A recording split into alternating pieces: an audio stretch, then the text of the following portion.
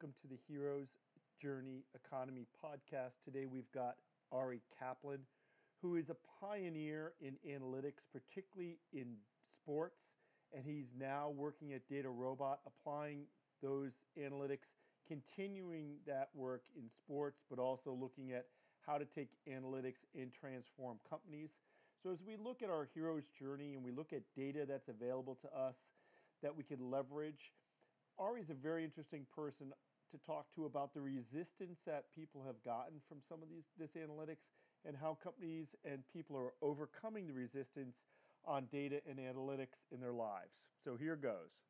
Hey, welcome everyone to the Hero's Journey podcast. Today we've got Ari Kaplan, who's head of industry marketing for DataRobot. Welcome, Ari. Hi, nice to be here, Mike. Yeah, so we start talking about the hero's journey. One of the major themes is information. We're kind of going through this renaissance of transformation, not too dissimilar from the Renaissance after the Dark Ages. And a common theme between that age and this age, the printing press, and it was the ability to communicate information, although we're in that same mode right now. It's a heavily quoted thing, but a teenager in Africa with a cell phone has more information at their fingertips than Bill Clinton did when he was president. And so there's a lot of information out there. You work in an analytics area and AI area.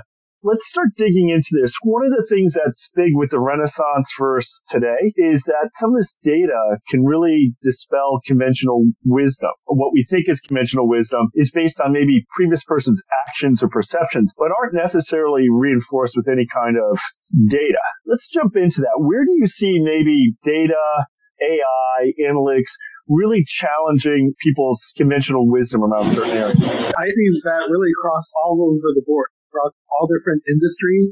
And some of my focus has been in the sports industry, having worked with Major League Baseball teams over 30 years, as well as with retail and CPG industries, healthcare, government, manufacturing, really across the board. There's that, it seems at first to be a dichotomy, behavioral science, what people's conventional wisdom or oral history or prior experience tells you, and then in many ways either supported or contradicted or different options from the vast amounts of data. So, take sports, for example.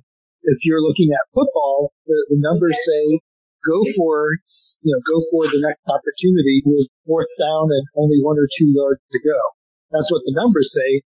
But what conventional wisdom says, be more conservative and just punt the ball to the other team. And a lot of that is, psychological. It's, you're worried of making the wrong decision versus making no decision. And one interesting thing is study of umpires or referees across all sports, across all countries, consistently find that if there's a chance to make a call and get it wrong, versus it's called beat the whistle, not make a call at all, by and large, they're unanimously, they choose to, be risk averse. So what's fascinating is now that there's huge amounts of data being collected, really across all different industries, from Internet of Things and sensors to video and images and sound, that now you can use AI and find different courses of action that kind of buck that traditional trend. Yeah. It's interesting you mentioned about the referees and umpires, because I remember, I think it was last year or the year before, when they had the replacement referees in football. Very quickly, Vegas noticed that these replacement referees were highly influenced by the home crowd. It was changing some of those point spreads because they were, less experienced. They were hesitant to call penalties against the home team because of the response that they were getting from the crowd. And it was an interesting, I think they picked up on it like week 2 or 3, where they were seeing some trends. And of course, that was influencing the games. But yeah, so can we talk a little bit about your back? You've gone deep into, for lack of a better term, what maybe more people know about the money ball. You've really looked at stats in sports, assisted Major League Baseball teams. Well, it seems like that's one of the areas that, because the amount of data, the direct competitive advantage you can have from using this data, it's been held up as an area example, because I think a lot of people get those sports and then get the numbers, but it can translate to other things. Is that the place it started, or is that the place it became popular? Yeah, and sports, I started, I was a student at Caltech in Pasadena, California, back in the 80s, and came up with better ways to evaluate players, kind of like the pre-Moneyball era, when there was just sparse amounts of information, like box scores of one data point per player per game. And there was conventionalism, that was being bucked. For example, one of the big honors was automating what was called the Earl Weaver splits program, which was a well-known manager who bucked conventional wisdom and said, I'm going to construct my lineup, who's playing for me, based on if the opposing pitcher is a lefty or a righty. And furthermore, I'm going to pinch hit or bring in a relief pitcher based on if he's a lefty or a righty, how that matches up. And he got severely ostracized in the media that he was ruining the game, but his attitude was, yell at me all you want. I'm here to win games, and this data is going to help you win. So I worked as a teenager with the Orioles, helping automate that. And then, fast forward, there's really around 2007 when Sport Vision came out, which reported on every pitch tons of information, like their velocity and launch angles of balls that were hit. So now you're getting thousands of points of data per game, and you can more finely understand how you position defense and have strategy. And then the last two pivotal points was just a couple of years ago, where baseball has this thing called StatCast, where there's multiple terabytes of data per game, 20 times per second. Everything that happens on the field is being recorded. So that is now a huge, vast amount of information, more than many other verticals get. It's significant.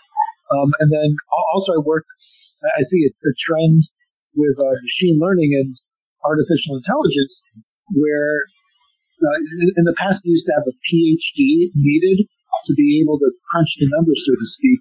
And now there's a whole industry that helps automate that.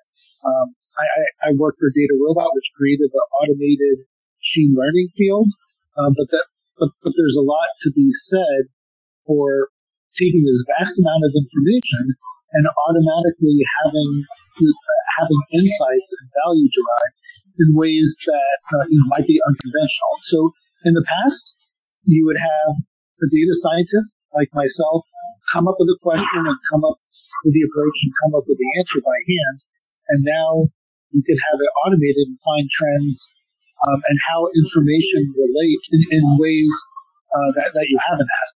So that's tremendous, and that's really just starting across all industries. That is fascinating. What's interesting is there could be almost like an informational divide here coming soon, right? Because if you're not a company or organization that is at least open to making a decision, or at least blending your decision with some data or analytics, let's leave AI out for a second. But if you're not going down that journey some way, AI is a huge accelerator from an exponential standpoint, that if you almost don't catch that, you could be left behind, right? I mean, I'm hearing that, in Google's and Amazon's stock value, Wall Street is kind of looking at it saying they're so far ahead because they're using AI, and it becomes a exponential snowball that they can leave people in the dust. The competitiveness may be insurmountable for other people kind of going head to head against them. So I guess you have to kind of be open. This seems to be not only is this providing insights, but it's accelerating almost at an accelerated pace, right? And do you see, because one of the things I saw with Moneyball, and you probably saw it too, is there was a tremendous amount of criticism about the whole premise of Moneyball, in that the book, the year that they focused on, the A's had some very good pitching, so there were some people early on.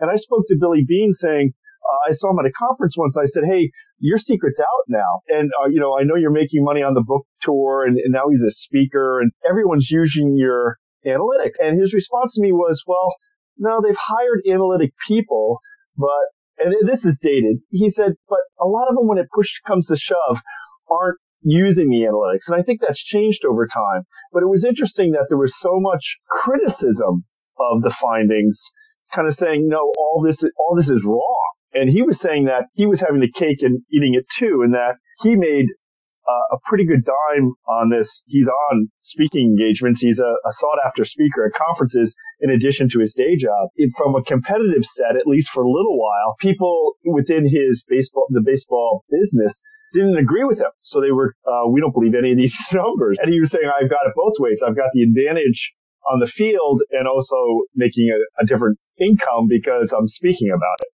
Do you see that? Do you see like a divide happening out there with people that aren't embracing this, at least even in a rudimentary way?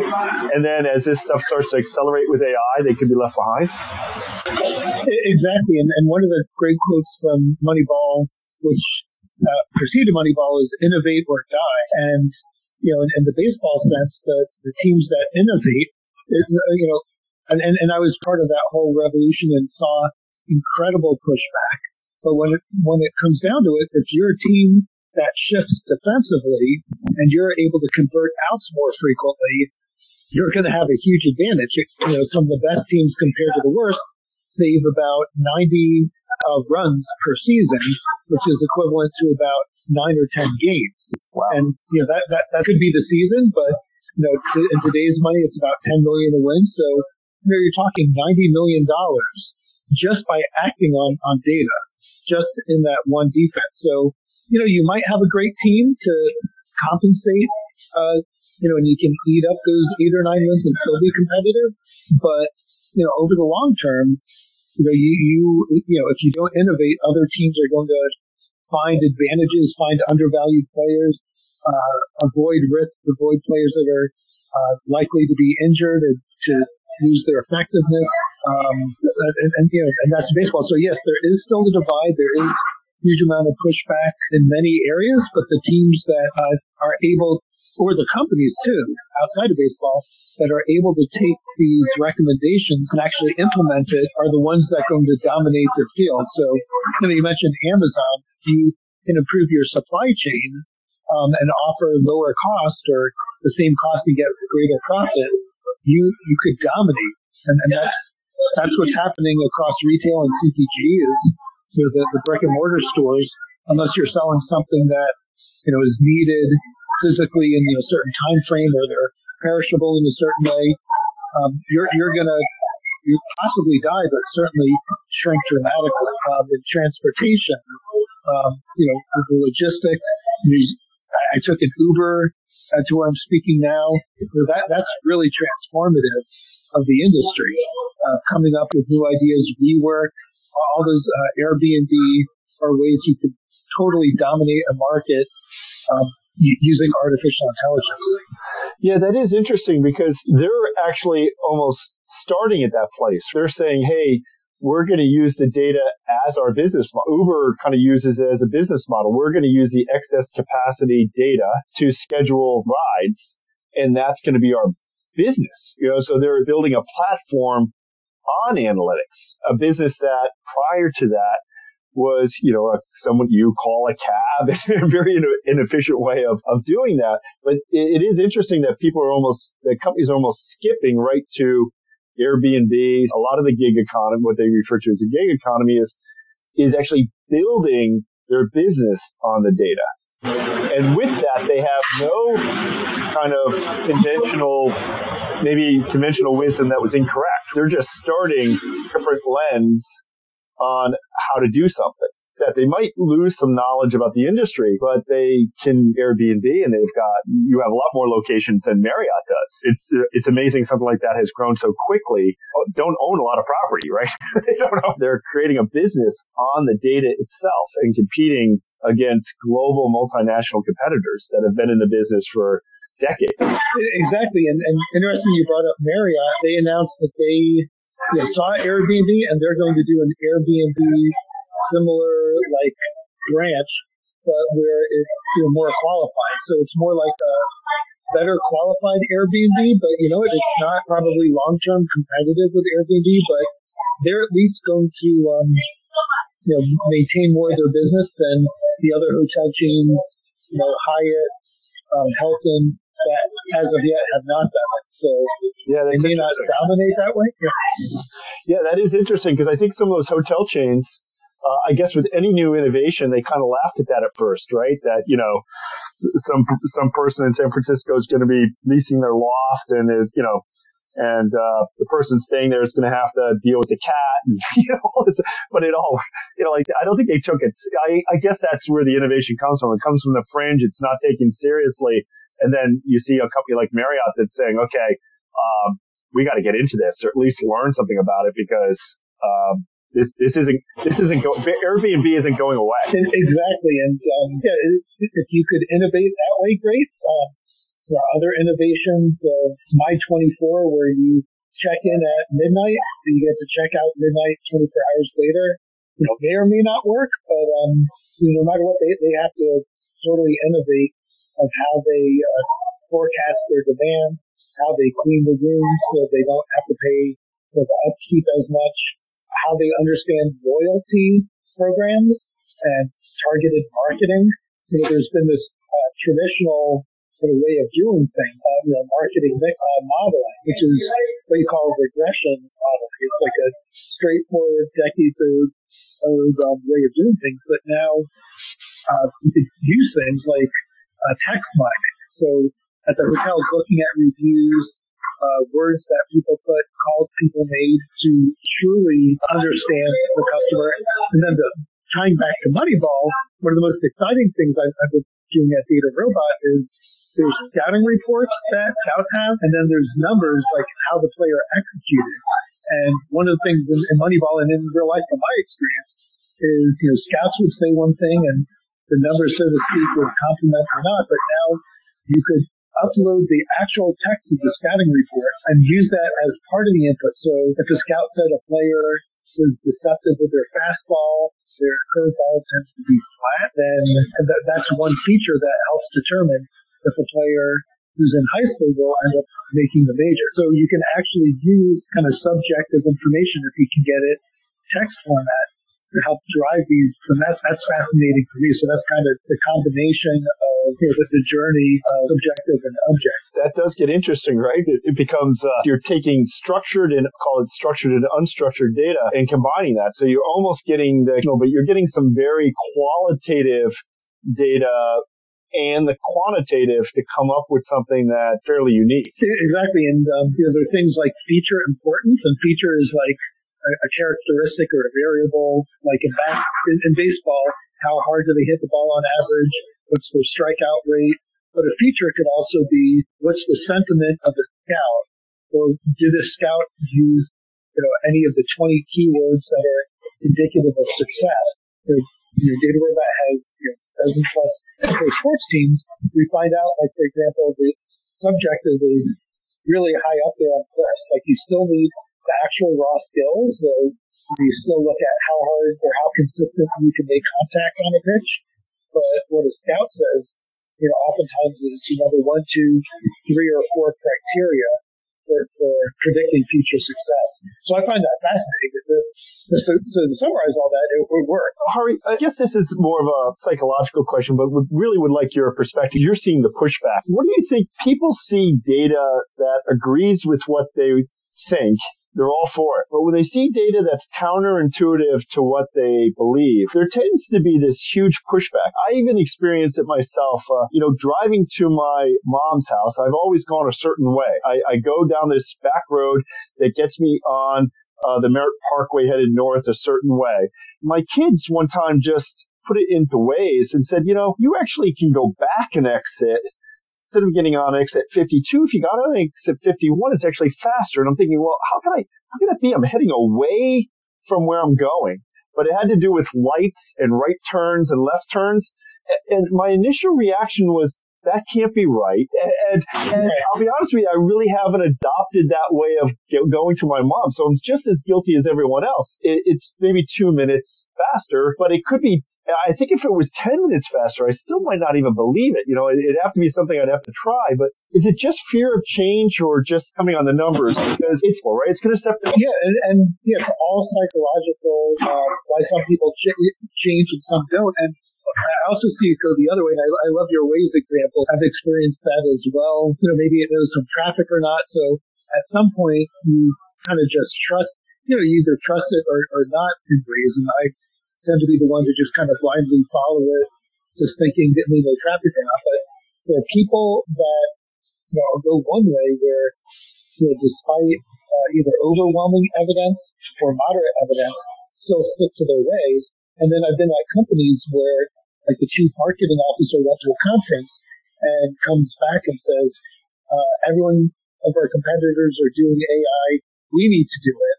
And, the key point of it, they just say, we want to do something with machine learning, but don't have a specific use case or don't know what data they have or don't know what part of that data is useful. I've also seen an irrational exuberance of just wanting to try changing things just for the sake of change. But, the true success I find is, understanding what data you have or could get, and then trying to see what use cases to start with simply that could be practically implemented and have buy-in. If there's a recommendation to improve our staffing, like increase number of workers or decrease based on what we forecast, and people are truly willing to try it, then let's use that as our first use case. So there's that practical middle. Sure. Yeah, this is kind of a tired analogy, but I think it has a lot to do with analytics. Is when Sears and Roebuck first introduced the electric motor into homes. It was when they were doing the catalog business. They were Amazon, I guess, before Amazon. They would have this electric motor, and instead of having it inside the dishwasher, they actually sold the motor, and then they sold appliances that you would hook up to this motor. So a dishwasher, a washing machine, different devices that you would, a vacuum cleaner, you would wheel this very large motor around your house, or at least that was the idea. Now, it didn't take off because the motor had to get smaller, and then they sold these motors in a dishwasher, and that's when it really took off. I kind of see what's that similar with analytics, in that oftentimes these companies, when they start this, hire some analytic people. They're in a separate group, and they tend to be off to the side, similar to that motor. They're kind of making these recommendations that people may or may not adopt, but they're not in the flow of business. I think the vision of AI is it's going to be, or analytics, is it's going to be like electricity. It's going to be as common in your decision making as can be seamless. But there still does seem to be, and the movie Moneyball kind of made that out, where they hired some very smart people, but no one really wanted to socialize with them, and it was kind of, they were off to the side. What are companies doing or even those sports teams, how are they, instead of having it maybe off to the side, referring to it when they feel like it, or when that group gets very loud about a finding? Is there anything that's happening that's kind of putting analytics or AI into the blood flow of companies and organizations? Exactly. All generally starts from the top. So you alluded to earlier, kind of like groupthink, where you have information and it's applied only if it supports the decisions of the people in charge. So the best way is, whether it's ownership or C-level executives, to say, we're open to new ideas, we're open to innovation, and have that person be wise enough to do it not just for the sake of change, but to collect information, automate it as much as you can, ask questions, and if you could explain why the decision makes sense, we call that explainability of DataRobot, so then you will implement it. So it's really a culture that starts from the top. And even then you get resistance. There's a great book called Big Data Baseball. The Pittsburgh Pirates, where the general manager and the manager wanted to implement shifting before it was popular. And players were very resistant. They would, it took about 3 months, they said in the book, for them to implement it. And it really started by having the team captain again and again recommend to the players to do that position. And then once in a while a ball would be hit where the traditional positioning, the gut feel was, and it ended up being a hit.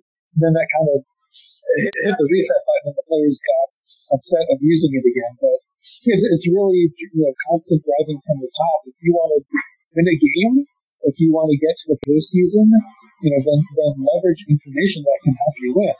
You can find trends in player performance. Like, when should you steal a base? What is the next pitch type coming? Where should you be standing before the ball is hit? You need that information. You're a CPG company. You're going to want to price your product accordingly so that consumers buy it. If you have a flavor in the market that for some health conscious capability, the Beyond Meat and Possible Meat is a huge trend now. But you want to be in sync with what demand is.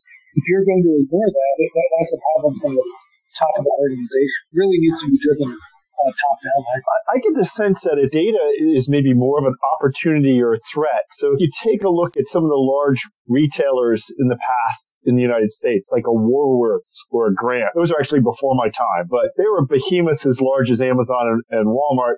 Some of the wealthiest people of that era were from those families, similar to Amazon and Walmart today. Those companies, I think, are almost out of existence. I think Woolworths has a presence in Australia, but it's not in every town like it used to be. And something happened there where they took time, right? But they're not in existence anymore. These were companies that had advantages in scale, barriers to entry in the industry. Just, I think if you were to go back in time and say, hey, these companies aren't going to be around, people would laugh at you back then. What's interesting is some of these larger companies that aren't adopting this information, some of these companies like Uber, Airbnb, and how disruptive they are, it seems like that can happen much faster to a company if they don't get the data, because the scale at which someone could exploit some of this, just the availability of capital, and even the different business models. For example, Airbnb never really buying any real estate, right? Which was really, a huge barrier to entry in the hotel business. It seems like the risk of not getting into these areas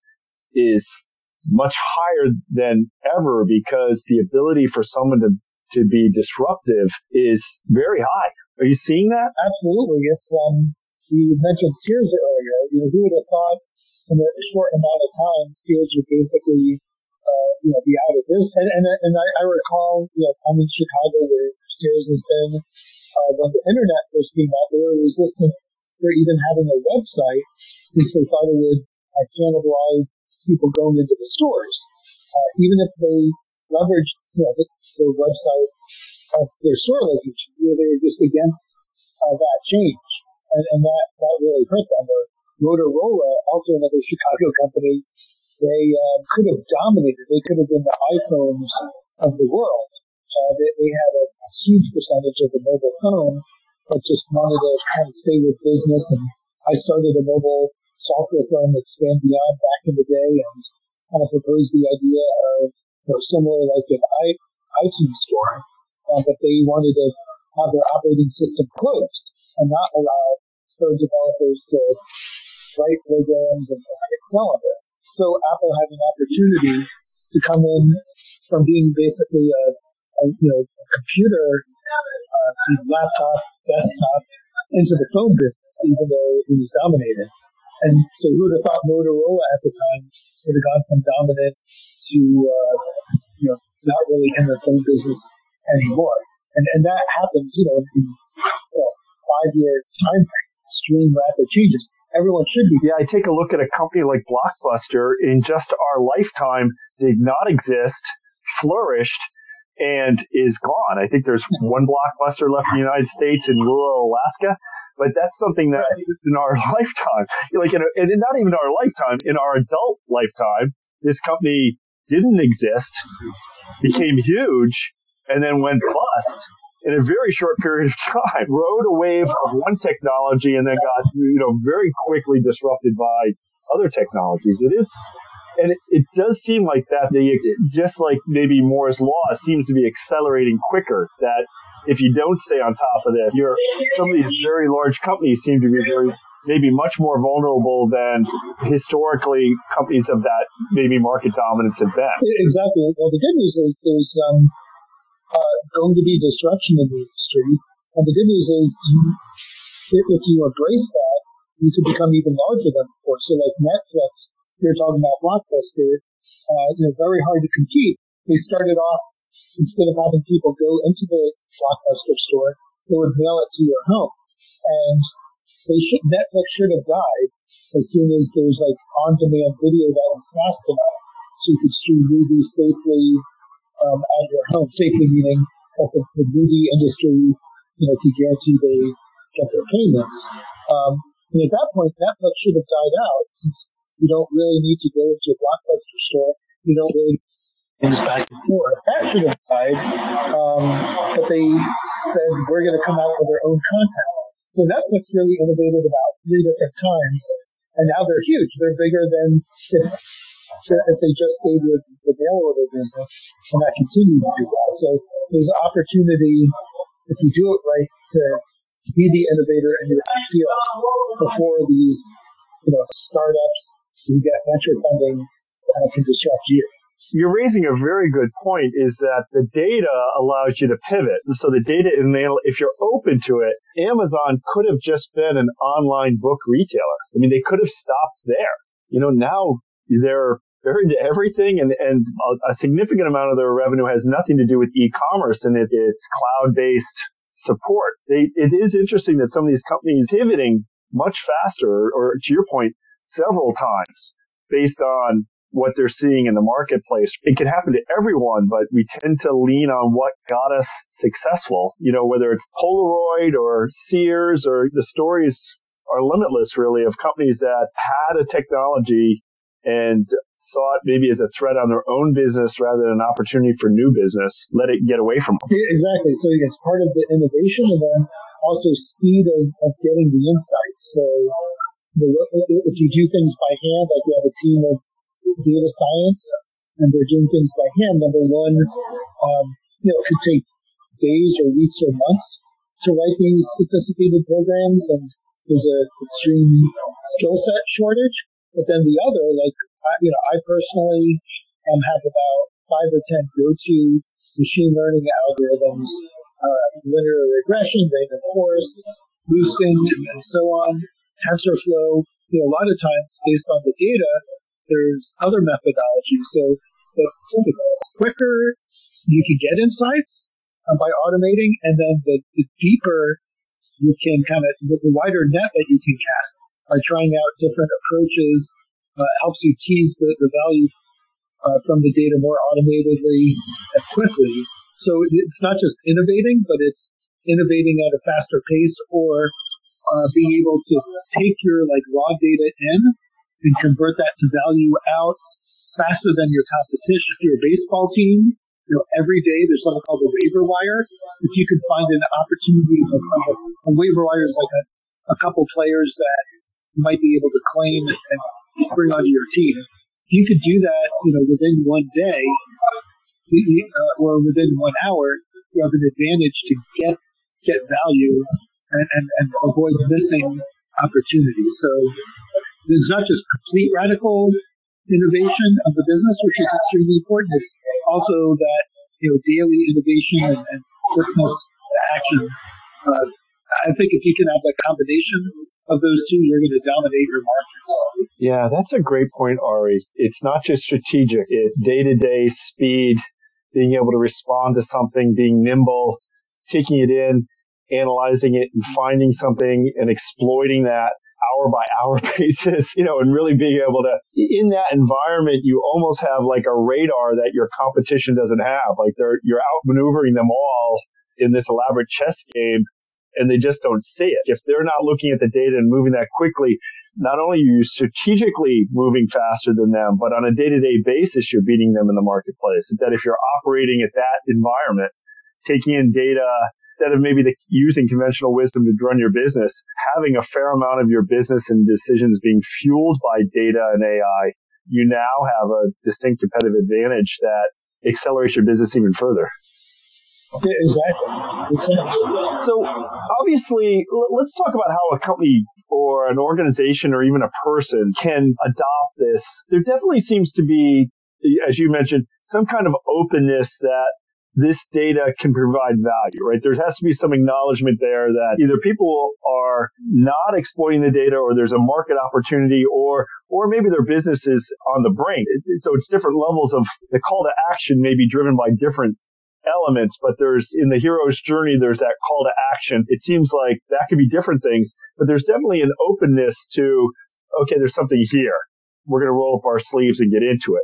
And then it's building some skill sets internally, right? That you're either bringing people in, like the Moneyball story, the movie where Brad Pitt brought in someone who knew this information really well, but it's bringing people into your culture and listening to them, but teaching them your business, and then they look at the numbers. And some kind of embracing of learning that. And that's not an easy thing. Is that the first step, is just bringing either outsourcing this with a company or bringing these people inside to say... Each company is a little bit different. You need the combination of people that can enact the change, and then either people or software that can enable that. So people with the right skill sets, or software that could take data and convert that into value. And the way I typically approach DataRobot and other great companies is, what are the use cases that you can have? And it starts with, what data do you have? What data can you get? What are you looking to optimize? Or what are you looking to predict? Are we looking to optimize our marketing? Or are we looking to optimize our product pricing? Are we a retailer looking to add new stores? So those are kind of like the conventional use case. And what's practical? Is this a 12-month journey, or is this a couple-week journey? And the best thing is, unfortunately, most machine learning projects fail, since it's like underestimated of the cost or skill set, or once they get inside, it doesn't actually get implemented in real life. So, that real estate example, I worked with this retailer, pretty successful, that was building one new store every week in America.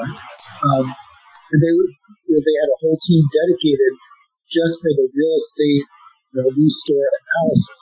So they were willing and ready to act on it. And they were a success. They ended up making the Fortune 500, being a new entrant where they weren't before. They had the people, they had the data, they had the willingness to execute. If you don't have any of those three, then just start with a straightforward use case that is practical, that could show some measure of success. Get buy-in from the company, and then move on to the more long-term, or kind of the always-on analytics, which I do at sports. It's you're always looking to draft players. You're always looking to improve your strategy. That will never end. You're going to be on an unending journey to continually improve. So that's probably not the best first step. So start with something practical, get success, and then go to the more innovative, ongoing example. I thought what you mentioned about failing is important, because I even heard that criticism about Billy Beane in the Moneyball story. People would go, what's this book all about? They didn't win the World Series, and right?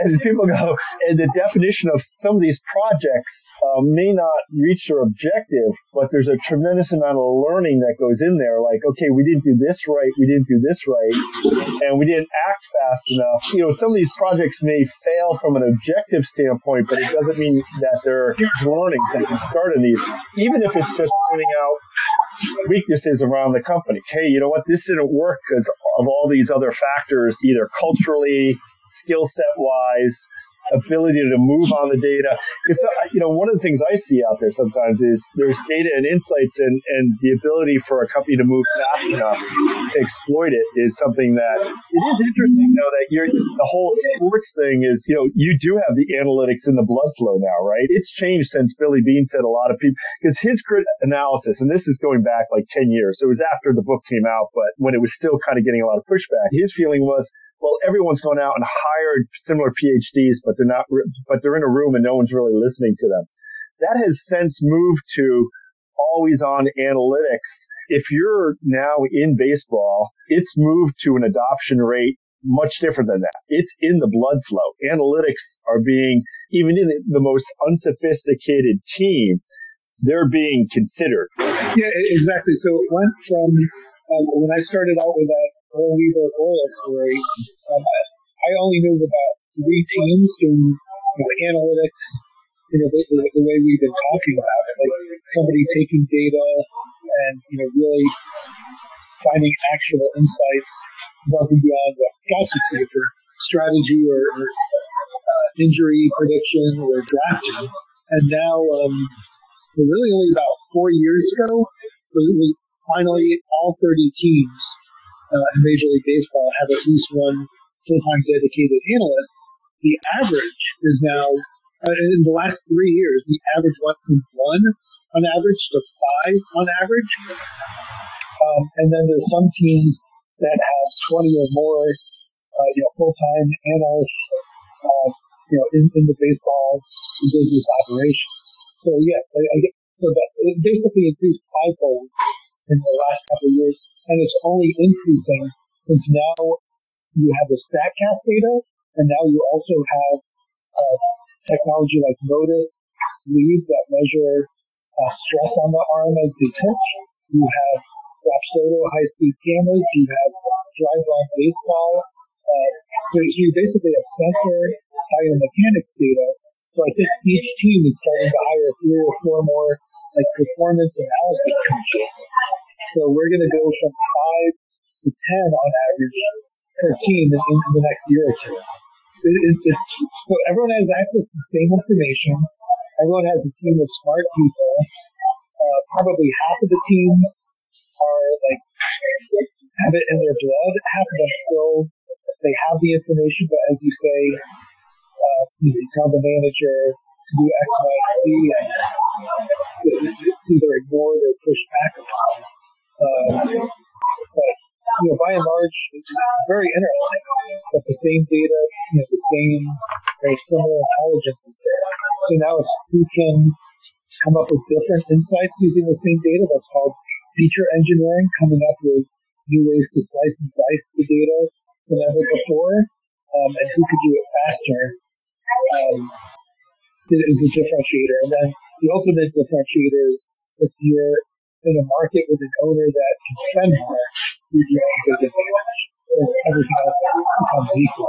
It is interesting how this has gone from kind of this rebel idea, and I guess that's how things get adopted, to there are some pretty high-profile managers that have been what you would consider to be very successful, like maybe managers in baseball that have taken their team to, one game within the World Series and have been taken out because of the resistance to analytics to be used during the game. And that's an interesting flip that now some of these managers have to adopt this in the way they do things. The analytics may be telling you to do some certain things during the game, and if you push back on that, you may not be the manager. Have gone from a very, a lot of skeptics to something that people are kind of really putting their foot on the pedal and saying, this is how we're going to win.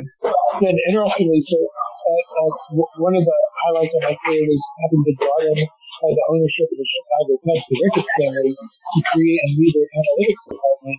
Then I helped them identify and hire Theo Epstein, and one of the earlier things we did was bring on a new manager, and I was tasked to kind of help with the interview process.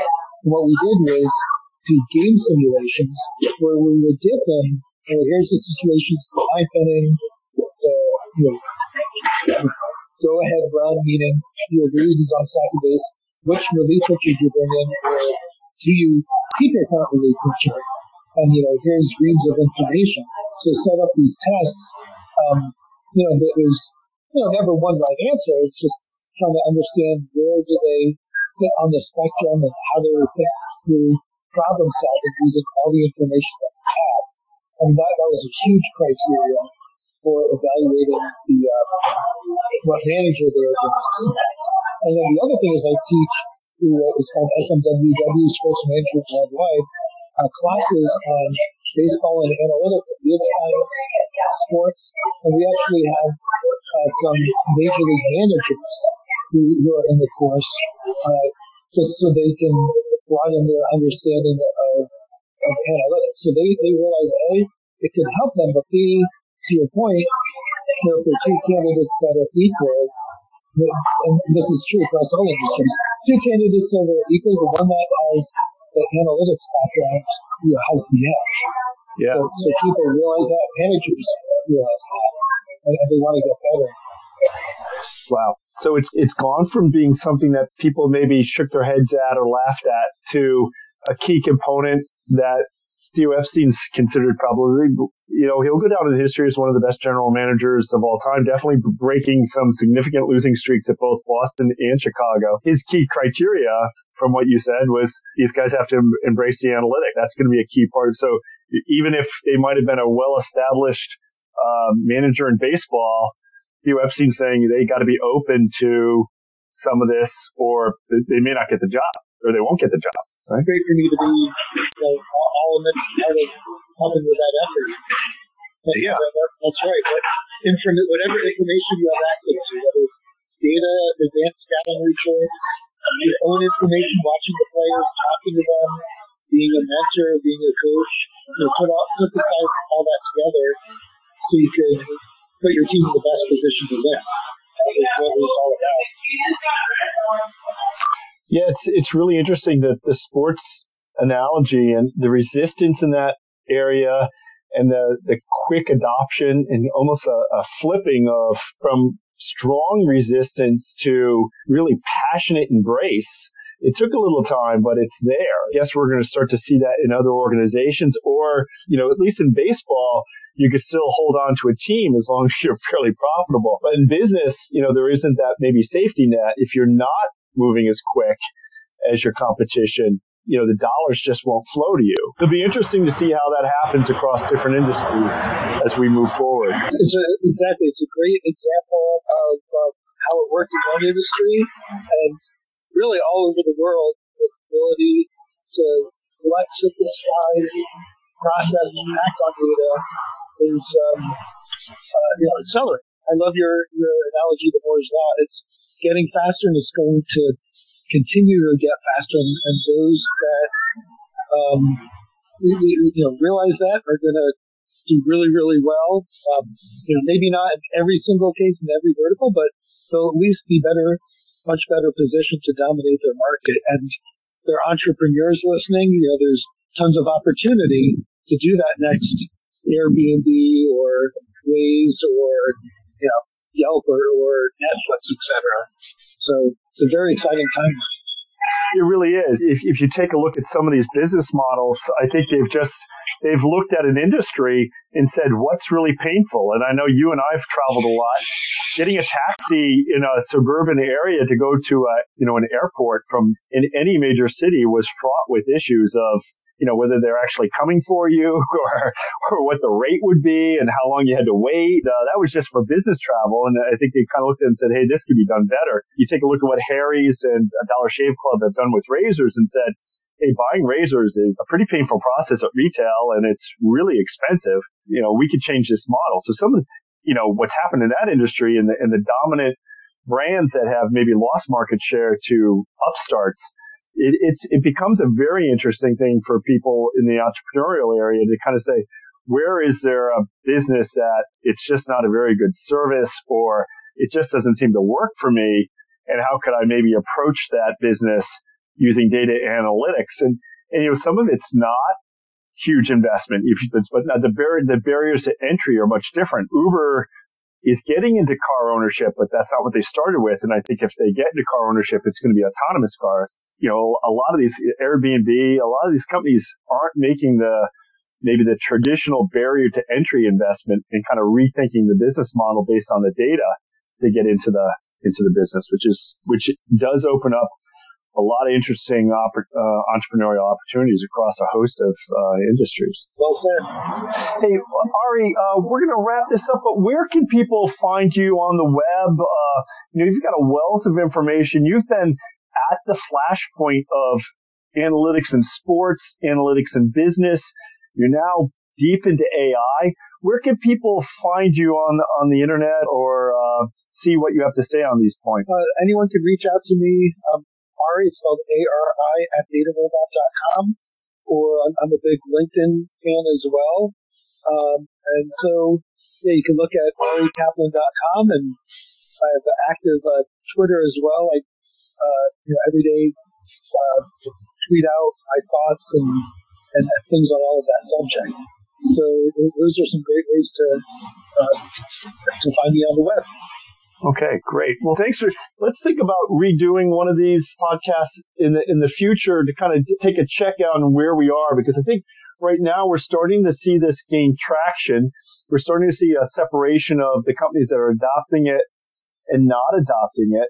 And I think it'd be very interesting in like 6 months to a year to revisit this and say, okay, let's look at some industries or places that you've seen companies haven't adopted it. And, in the baseball area, I guess, is people just start losing a lot of games. And then you kind of go, okay, something's got to change. But in business, losing customers, you don't have that luxury of maybe baseball teams probably have a little bit more luxury than your average small business or mid-sized business or even large business, where they have a kind of a safety net there with the franchise to regroup, retool. Many companies don't have that ability once the business starts to go south, because you're now having to start to invest and rejigger your business while your existing business is losing money. And that's a very painful process for a lot of even large organizations. It's hard to shift on the fly when things start to go bad. It's easier to do when things are going well. So maybe we touch base in 6 months or a year to kind of reassess this whole AI, the analytics area, and see what progress has been made, where the trends are. No, I'd love to come back, and it was a pleasure being on here. It was a lot of fun in our conversation, and yeah, I'd love to see where things end up in 6 months. So let's have me back on. Okay. And thank you for your time. Sure. Thank you, Ari.